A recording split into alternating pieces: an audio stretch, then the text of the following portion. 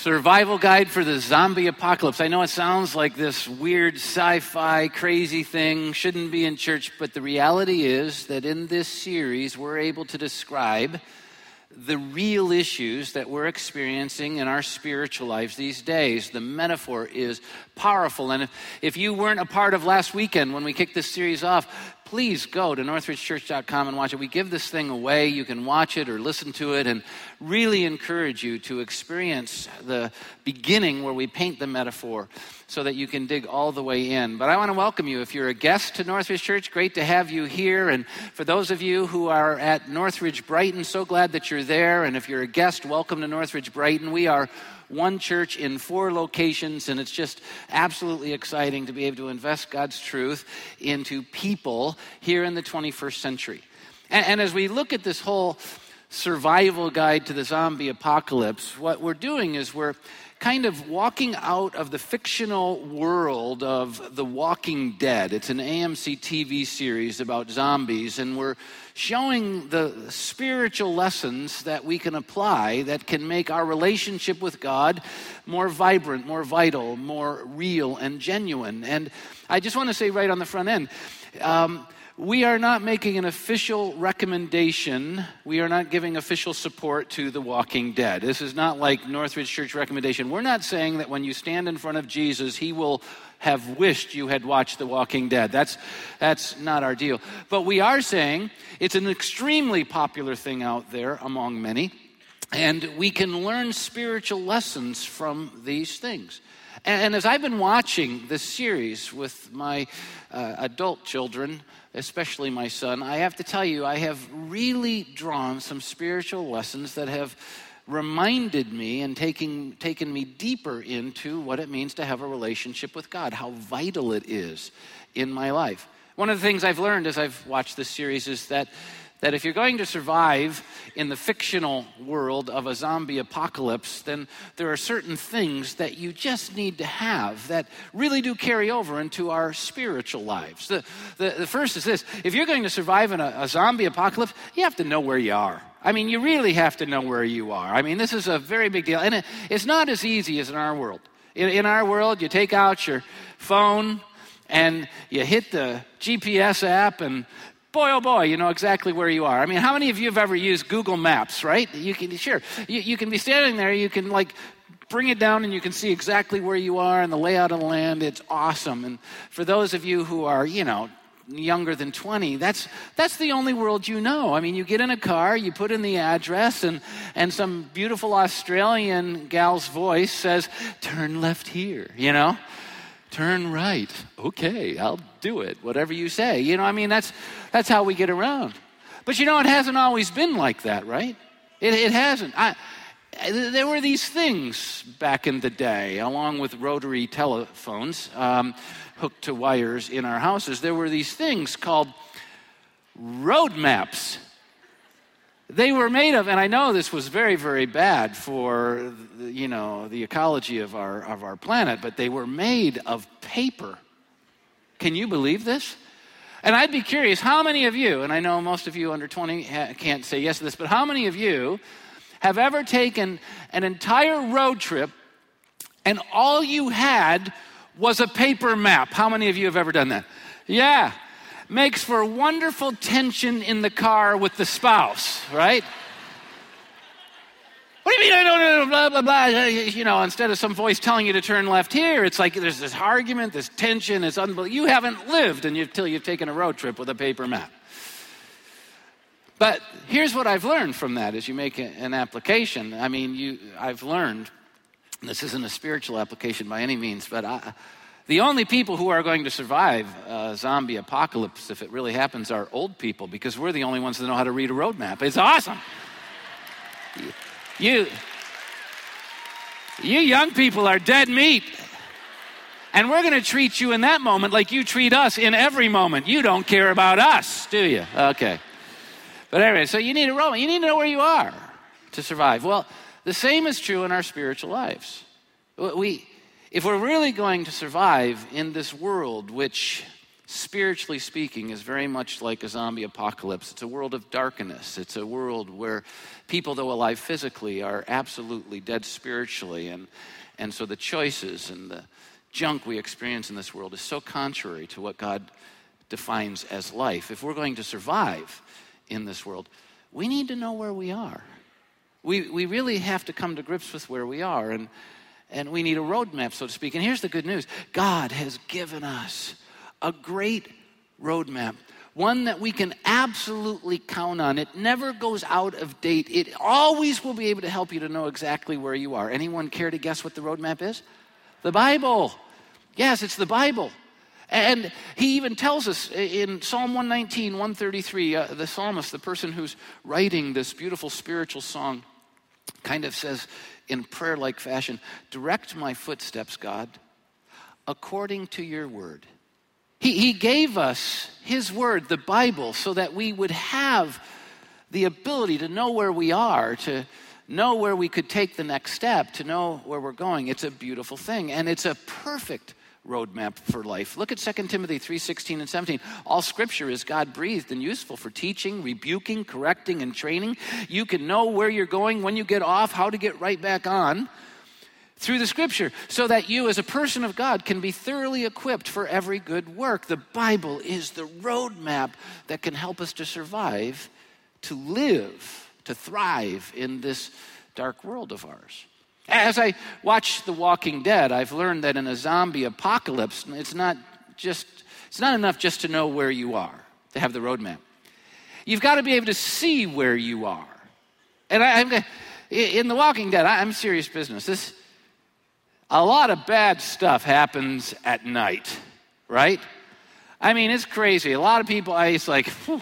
So the important thing is to have a flashlight, because knowing where you are, if you can't see where you are and see that next step, knowing what the next step is but not being able to see the next step can get you in all kinds of trouble. In fact, I hate to say it in church, but we are in a zombie series. And so if you don't have a flashlight, it's very likely you're going to be a meal for some zombie that night.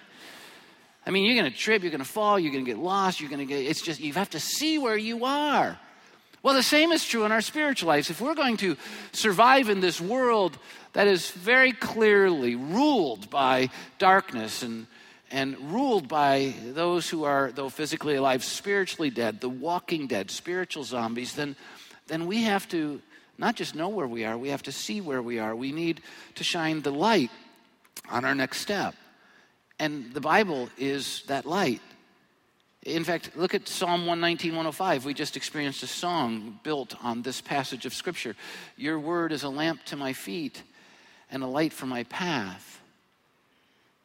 If we're going to survive in this world, it's not enough just to know the Bible. We actually have to shine the light of God's truth on each step we take, on each choice we make. And the reason so many of us get in so much trouble, we get bit by deception in this world. We get overcome by darkness. We make such bad choices, even when we know Jesus, even when we know the roadmap, is because we don't shine his light on each step we take, on each choice we make, on each direction we're pursuing. And when we don't shine the light of God's word on our lives, we're living blind, and it just doesn't work. It makes a tragedy of our lives. But the real issue in surviving the zombie apocalypse that I've seen is that it's important that you know where you're going. It's important that you know why you're going there, and it's important that you know how you're going to get there. This is really big because so many people in these fictional stories about zombies, I mean, they're just clueless. They don't have a plan. They're just reacting impetuously, and it's just very destructive. It's not good. You have to have a plan. You have to have a strategy if you're going to survive in the zombie apocalypse. And this is a really big deal because the zombies are the ones that just follow the crowd. If you've ever seen one of these fictional worlds, it's like all the zombies, they hear a noise, and so they all, blindlessly following one another. They don't know where they're going, just reacting. And that's how they live their lives. And it's so worthless. They're living so below what life's supposed to be. They're the walking dead, for goodness sake. And yet so many people in this world are doing the same thing, getting up every day and just existing through the world, following the trends lines of the world, following everybody else, doing what everyone else is doing, trying to compete with everyone else, trying to be like everyone else. And no wonder God tells us that we're spiritually dead. We're spiritual zombies. We're just following each person. We're living like zombies. But survivors, people who are truly alive, can't just follow blindly. They need to intentionally develop a good plan. In fact, a good plan's not good enough, because a good plan means that you can still make mistakes, and one mistake takes your life out. So in these worlds of the zombie apocalypse, you have to have a great plan, a perfect plan, one that will never allow you to get bitten. If everyone's going to some place, it's probably the wrong place. I mean, every time the storyline of one of these zombie things has hey, this is going to be rescue us. Nope, you're going to die there. Don't go there. You need a better plan. Don't just follow the crowd. A great plan, a great strategy demands perspective. The problem with coming up with a great plan or strategy is limited perspective gives you limited opportunity to get a good plan going. And a great example of this, I mean, and I'm really serious about this, when I watch any movie or any television show, any form of media storytelling, I really try and make spiritual application. And there was this one scene in the opening season of The Walking Dead. In fact, it was the first episode and then continued in the second episode that really taught me this idea about how important it is in our spiritual lives to have a plan, to have a strategy, if we're going to live well in this world, if we're going to survive. Rick Grimes is one of the primary characters in the whole story. He wakes up in the zombie world and he heads off to find his family, and he finds himself in Atlanta, and Atlanta is a blight. I mean, it's destroyed. I mean, buildings are falling apart. The military had come to try and rescue the city, and they had failed, and there's all kinds of military equipment, tanks, and all the way around. And the only thing left in the city, basically, are zombies. And Rick comes in, he doesn't understand that he's at risk, and he comes in and makes some noise, and all of a sudden hundreds and hundreds and hundreds of zombies start caving in on him, and he's going to be taken out. He's going to lose his life. He's going to get bit. And so he climbs in one of these abandoned tanks downtown Atlanta. And he gets in this abandoned tank, and let's be honest, he's safe in that tank. These zombies don't even know how to open a doorknob, let alone open the top of a tank. So he's safe in there, but all he can do is exist in that tank, and he's going to die in that tank. He's not going to really live in that tank. It's done. It's finished for him. It's over. And then all of a sudden, out of nowhere, a voice comes over the tank radio, which was left on, and says, "Hey, buddy, if you want to live, you need to follow my directions." And Rick had no idea who this guy was, didn't know if he could trust him, but he had no other options. It was over for him, so he decided to abandon how he felt and the risk he felt and the danger he felt and listen to this guy's voice. And this guy led him step by step through all these hundreds of zombies to a place where Rick lived. He trusted him, and so he lived. It turned out this guy's name was Glenn. Not that that's important to you, but I just wanted to attaboy Glenn's out there. And Glenn had directed him because Glenn was on top of a building and he could see the whole panorama that Rick was experiencing, and his perspective allowed him to develop a plan and a strategy that could keep Rick safe. But the only way Rick could be safe was by trusting this one who had a perspective that he didn't have. Even when it didn't feel right, even when it felt awkward, even when it felt wrong, he had to trust him to get there and to live. And he did, and he lived. And this is exactly what our spiritual life demands. Our spiritual life demands having a great plan. The problem is, like Rick in that tank, we have no perspective. We have no clue about the next step. We don't know how to develop a strategy for our lives because we don't know what's coming. We don't even know what's there now. But God has designed a great plan for each and every one of us. I mean, a great plan, a perfect plan. And here's the cool thing. It's unique to each and every one of us who we are and how he made us. It's unique to us, and it's perfect for us. Look at Ephesians chapter 2, verse 10. For we are God's workmanship, created in Christ Jesus for good works. And then it says, which God prepared in advance for us to do. You see, God's prepared each and every one of us, created each and every one of us for a particular plan. And in the context of that plan and strategy to truly live and truly experience a life of fullness, but we all blew it by going our own direction, by thinking our plan was better than his. We've all sinned against him, and the wages of sin is death. And so, though physically alive, spiritually dead, we don't know God or any of his purposes for our lives, and it's a mess. But Jesus came, and he died on the cross to pay our death penalty, and then he rose again to give us his life. And so in him we can live. We can go from walking dead to fully alive, but we have to understand it so that we can then live his purposes and his plans again. Great example of someone who found this is Paul. We now call him St. Paul or Paul the Apostle. And in Acts chapter 20, verse 24, he says, "But my life is worth nothing unless I use it for doing the work assigned me by the Lord Jesus." He goes, God created me with value, but I absolutely live without value unless I live his plan. And that's where most people are. We're following each other around like zombies. We're doing what everyone else is doing. We're competing with each other. We're not knowing and living God's plan for our lives. We're actually trying to live someone else's plan, and we're just living so far below our potential.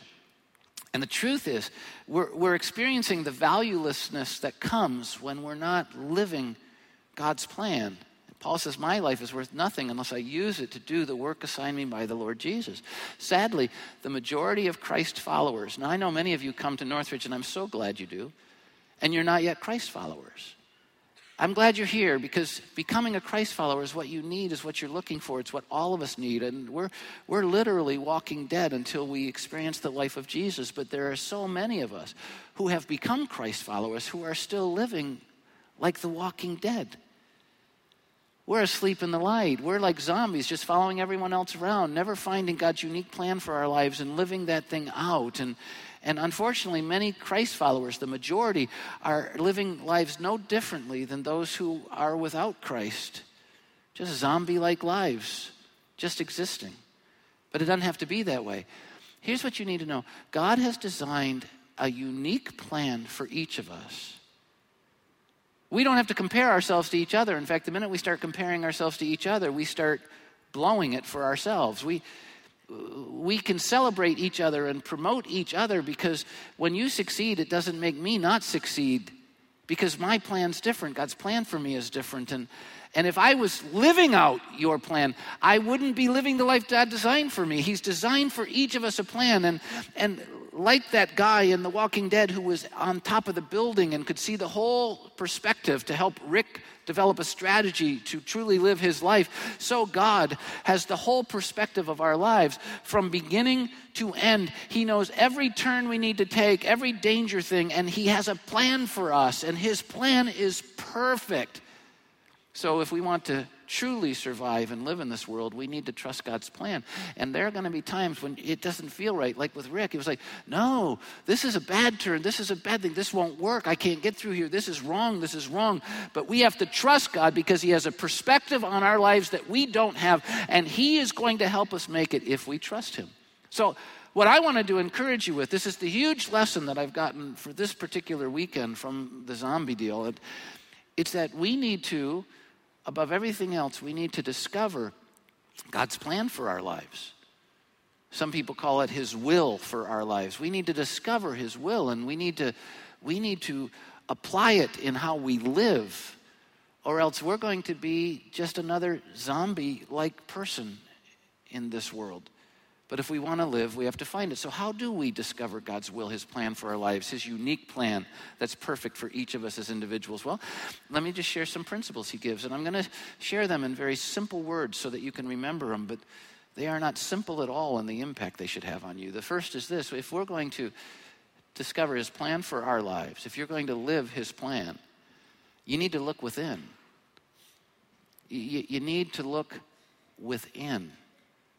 Because you see, God has specifically shaped you for a purpose. Look at Job 10:8. Job got this, and it's why he lived a profound life. He said, God, your hands have shaped me and made me. You shaped me for a purpose. You shaped me for a plan. And if I don't live out that plan, then like Paul, I'm living without the worth that you've put in me.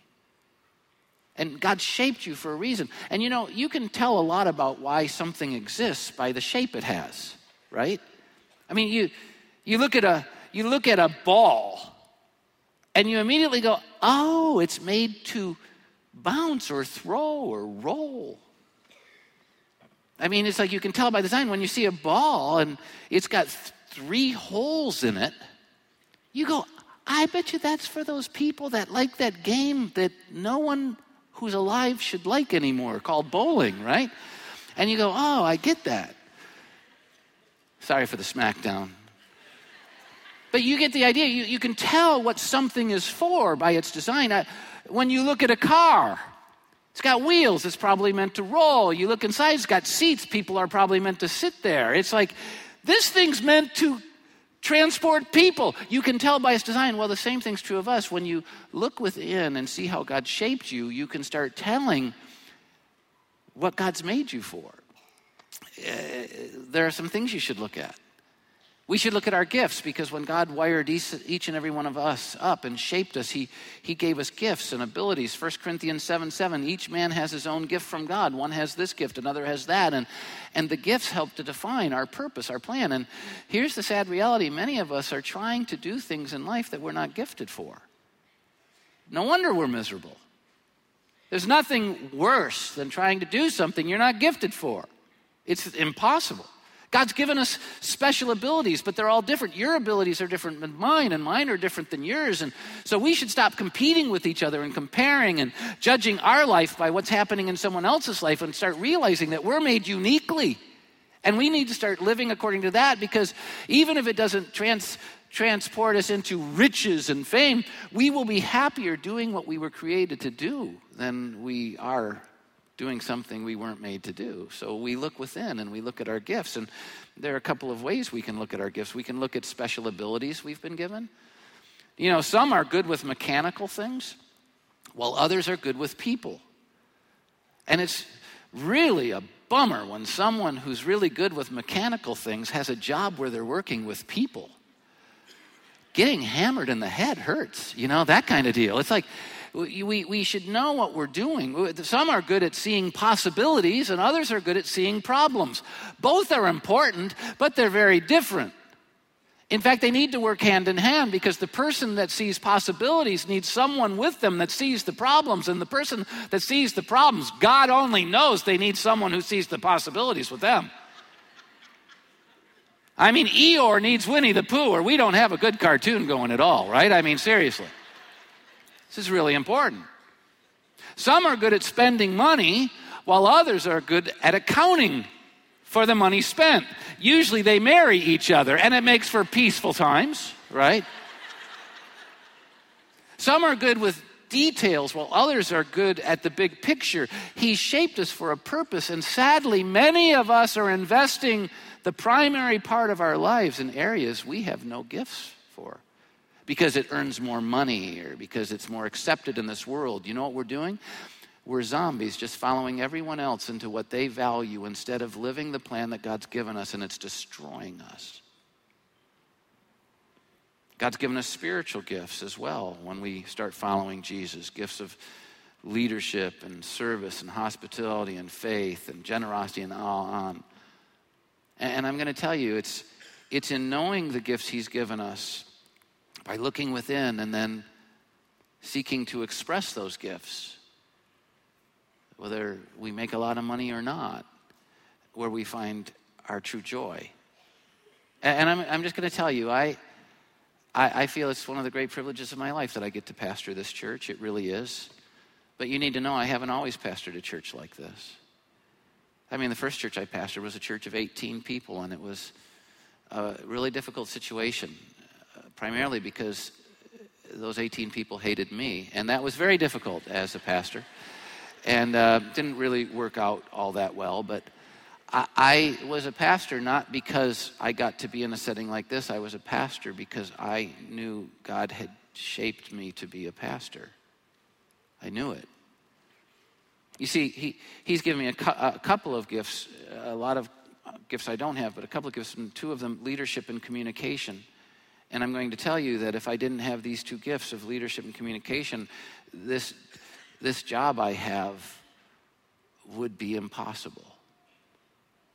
But because he's given me these gifts, and it's he that's given these gifts, as long as I put people with other gifts around me, as I'm looking at the possibilities, they're helping me to see the problems. As long as I don't think I can do it alone, I get to live in the center of what he's designed me for, as difficult a job as it is. But a lot of us don't do that. A lot of us look and say, man, I'd love to do what they're doing. I'd love to do what they're doing. I'd love to do what they're doing. But we don't understand that what they're doing is very difficult. And the only thing that makes it joyful is that they were created to do it. I'll never forget, I was in Naples, Florida, and there was a guy, just a very talented landscape guy. Landscape design and artist, and he's great. But he was going through a difficult time because the economy was pitiful, and so he was doing all this work and he wasn't getting paid. And it's really tough to be a small business owner in tough times and people not paying you. And so what do you do when you're experiencing difficulty? Even though he had all the right gifts for that, he wanted to jump ship and get out of that profession because it was just difficult. Does that make sense to you? Okay. And so he came to me and he says, I think God's calling me to leave the landscape business and do something else. And it surprised me because I knew his giftings. And I said, oh, that's crazy. And I knew the difficulties and that he was probably just trying to, take an exit, from what God had called him to. And I said, so what do you think God's calling you to? And he looks at me and he says, what you do looks nice.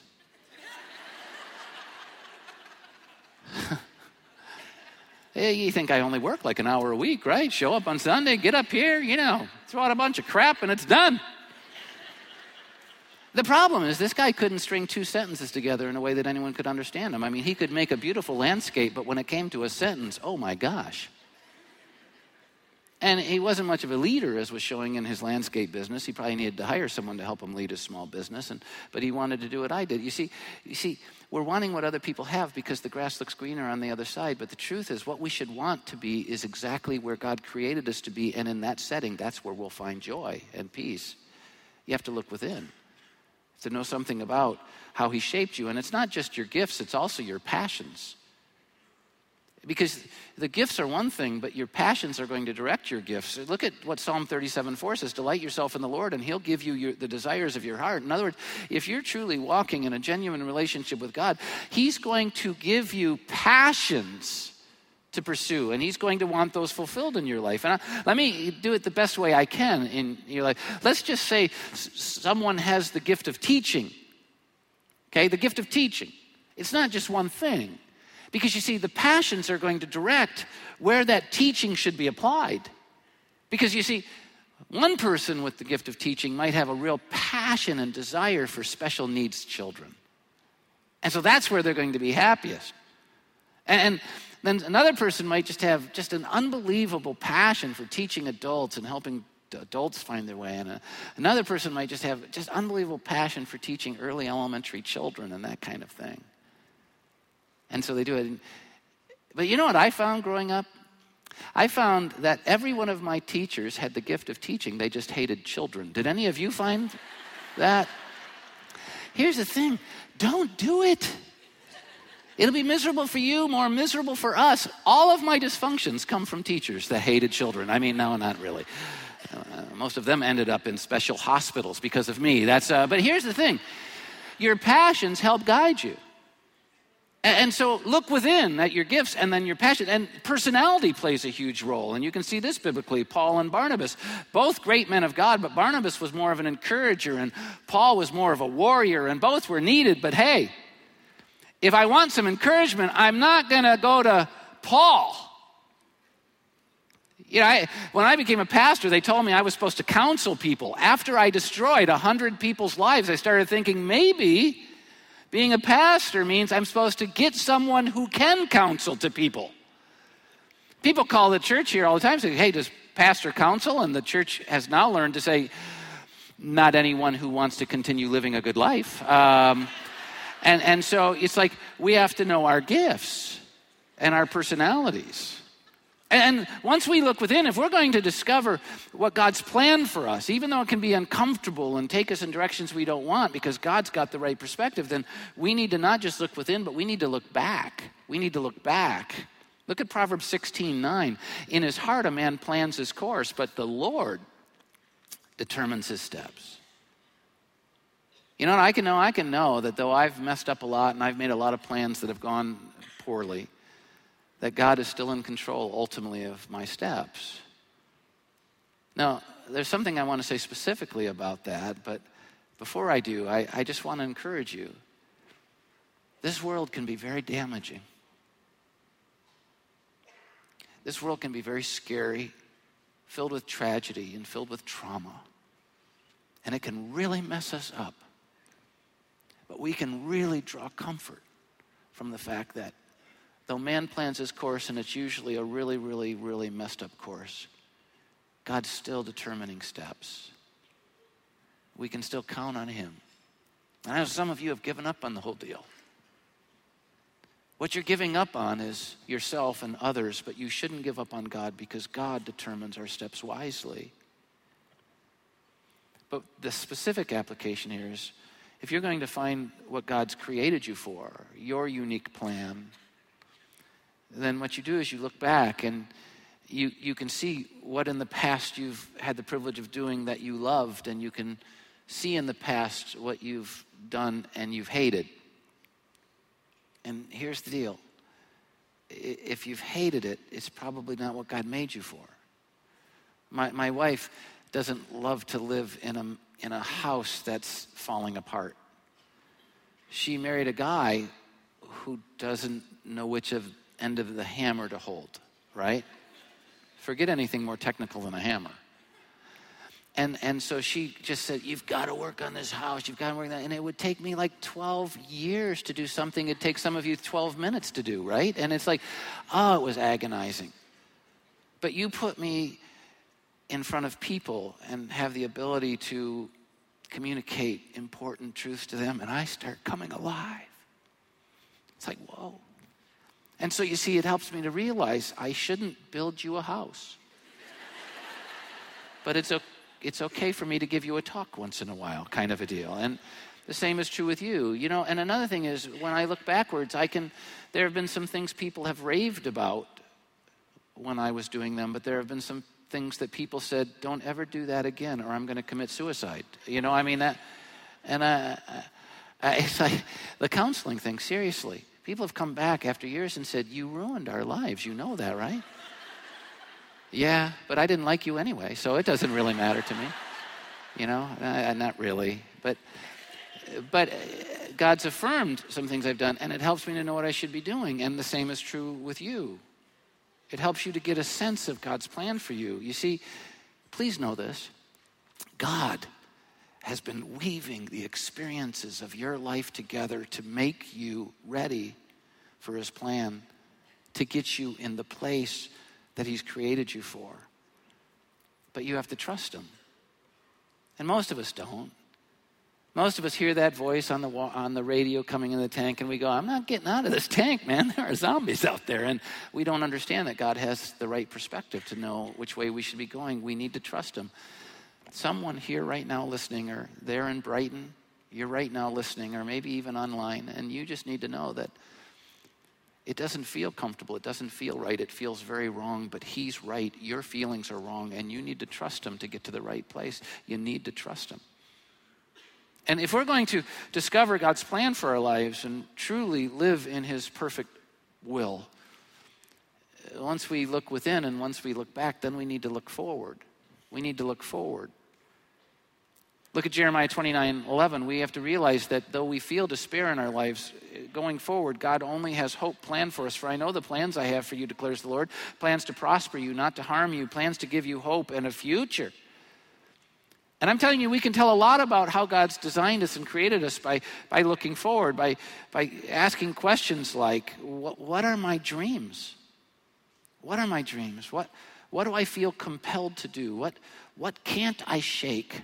What can't I shake?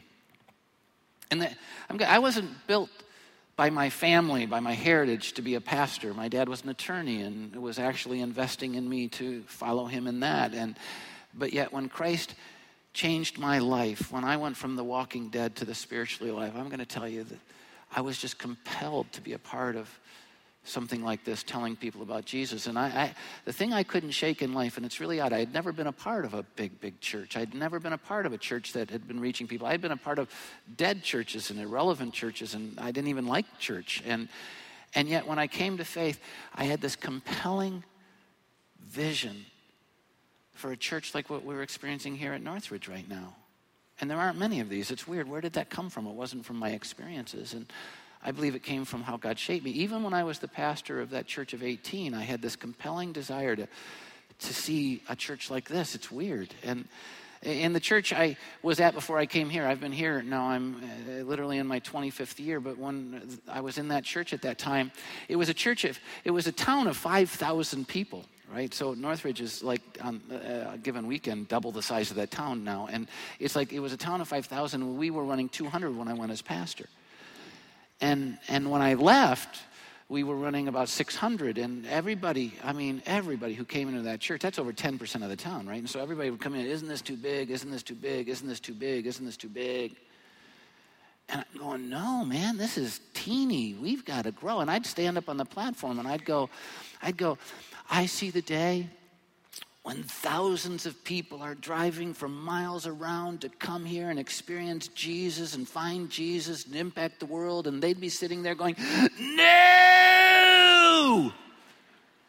And it was then I have the gift of discernment that I knew that maybe this wasn't a good vision for that particular church. And I realized I had this compelling, I couldn't shake, I couldn't stop myself. So I had to make the wise choice and leave that environment. And Roxanne and I started praying, Lord, take us to a place where you can fulfill this in us, where you can do in and through us what you've shaped us to do. And 24 plus years ago, he brought us here. And the thing is, this is not a surprise to me. Not because I'm somebody, I'm not. I just knew he put it in me. Let me ask you a question. What's he put in you? And you know what most of us do? Because we live like zombies, we just follow everyone else, and we never do that unique thing because divergent. I'm going to tell you, no one, when I came to pastor this church, no one believed this could happen. No one. But see, that's how God works. He does what no one can do and no one can believe. And the reason many of us don't ever experience is it because we're unwilling to take him and trust him. We're just like zombies following the world, and it's killing us.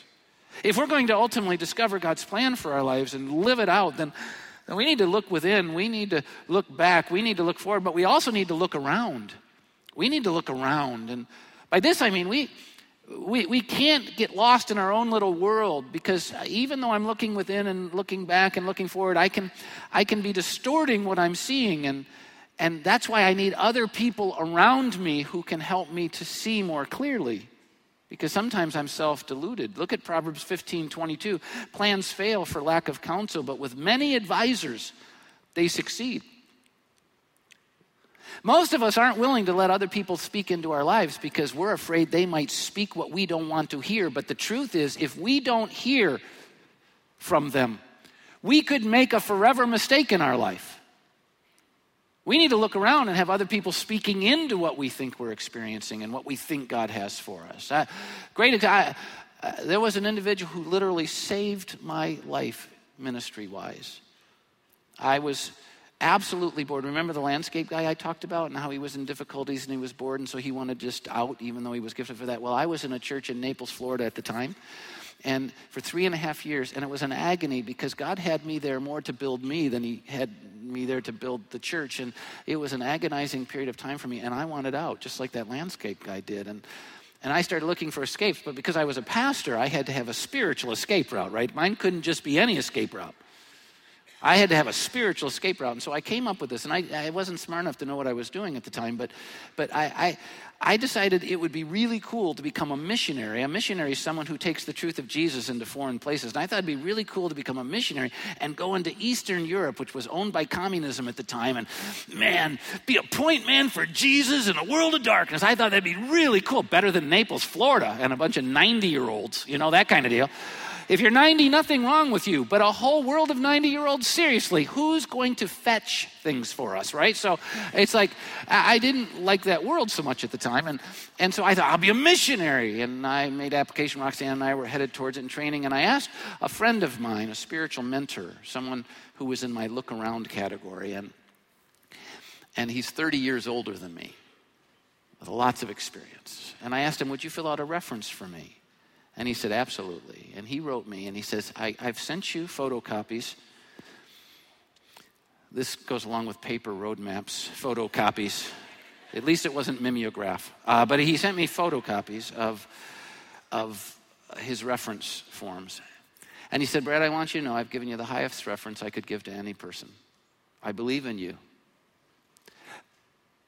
But I have a word of caution for you.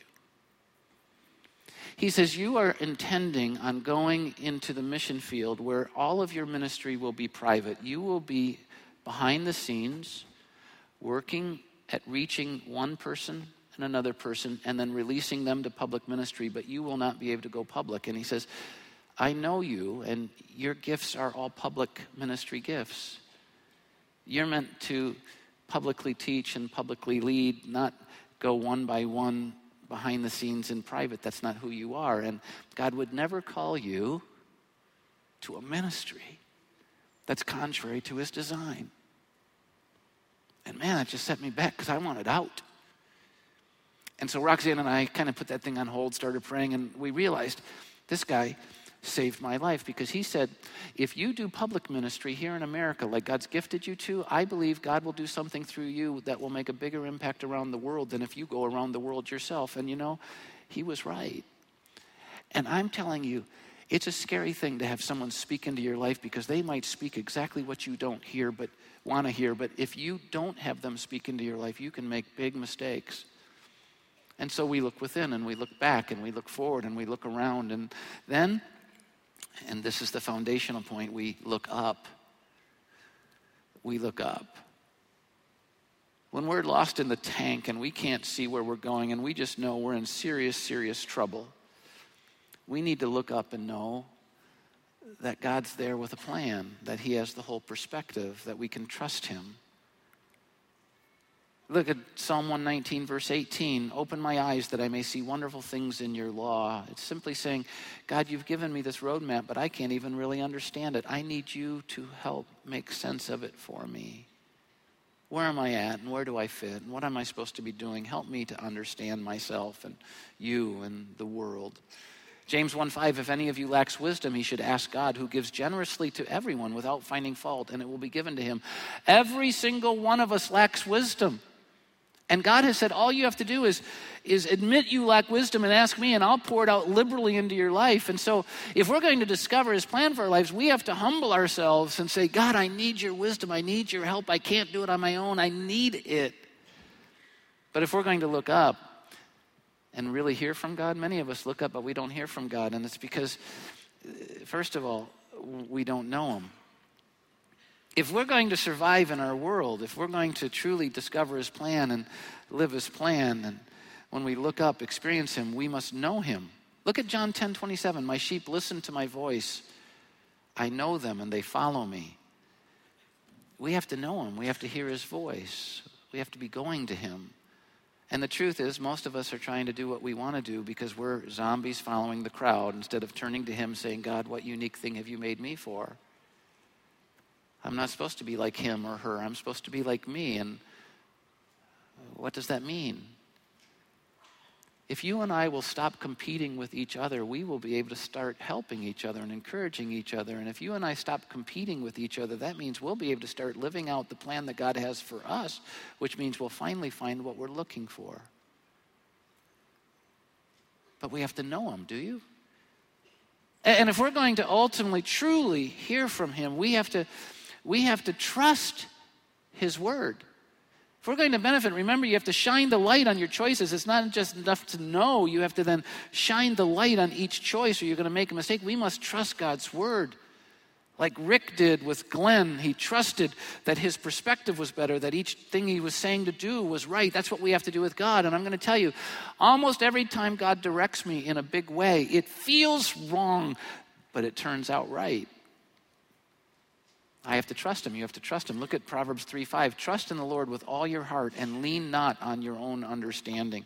Your understanding's incomplete and finite. You don't have the right perspective, but God does, and you need to trust him, even when it doesn't feel right, even when you don't get it.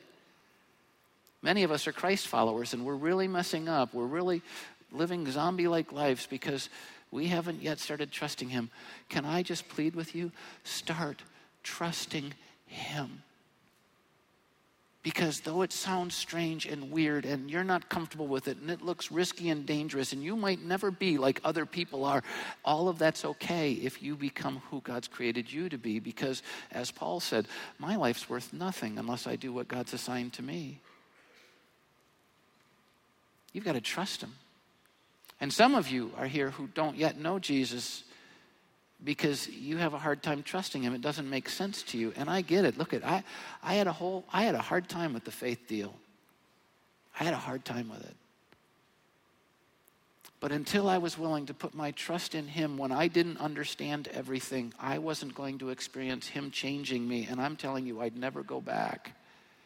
And this is what you need. And so before I give you the last application, I'm going to invite you right now to bow with me in a word of prayer. And I'm going to encourage you, Northridge, Brighton, engage this as well. Those of you watching online, just bow with me in a word of prayer. And if you're a believer already, you should be talking about these trust issues that you have in your life with God. But if you have yet to trust him, stop leaning on your own understanding and take this step of faith.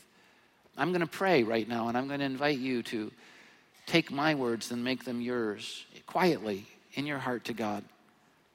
Just say, God, I need you to direct me. I need you to guide me. I need your plan. But first I need to know you. And so though I'm not used to this, I'm going to put my trust in you right now. I've sinned against you. I've done my own thing. I'm spiritually dead. But Jesus, you died on the cross so that you could forgive me.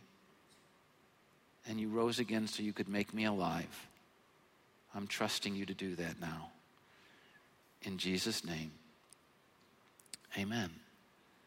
Just before I give you the last passage and the last application, if you just prayed with me here or in Brighton, I just really encourage you, take out the program we gave to you, and on the back is a connection card. It's easy to rip out. All you have to do is fill it out, and then on the bottom, check that mark that says you prayed with me. And then as you leave, there are boxes at every exit. Just throw it in there and we'll do the rest. We put together a letter of next steps that you can take in your relationship with God, but we just need to know. So get us this connection card and we'll do that for you. If you're watching online, hit the what next button. We'll do the same for you. A couple of things on this. You need to start with a good foundation.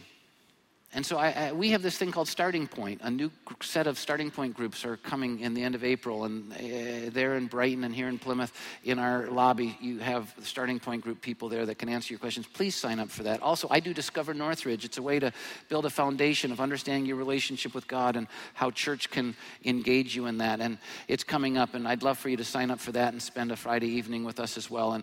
And if you have a need for some questions to be answered, or you'd like someone to pray with you after this service is over, we have a prayer team that would love to meet with you. And so as everyone else is leaving, all you have to do in both of the settings right now, Brighton and Plymouth, is just come forward at the end and sit in the front when everyone else is leaving, and our prayer team will come and engage you. We'd love to be a part of your life that way. But here's how I want to end this particular weekend of the Zombie Apocalypse series. Look at Matthew chapter 7, verses 24 through 27. Everyone who hears these words of mine and puts them into practice, everyone who hears these words and actually then lives them, is like a wise man who built his house on the rock. The rain came down, the streams rose, the winds blew and beat against that house, and yet it did not fall because it had its foundation on the rock. But everyone who hears these words of mine and does not put them into practice is like a foolish man who built his house on the sand. The rain came down, the streams rose, the winds blew and beat against that house, and it fell with a great crash. There are two kinds of people here right now. We're all hearing God's truth as it relates to this issue. Some of us are going to live it, practice it. Others of us are going to choose not to. Here's the problem. We live in a world where storms are always raging, where we're constantly under attack, where the walking dead are all around us. And if we're going to survive and live, we need to build our life on the rock.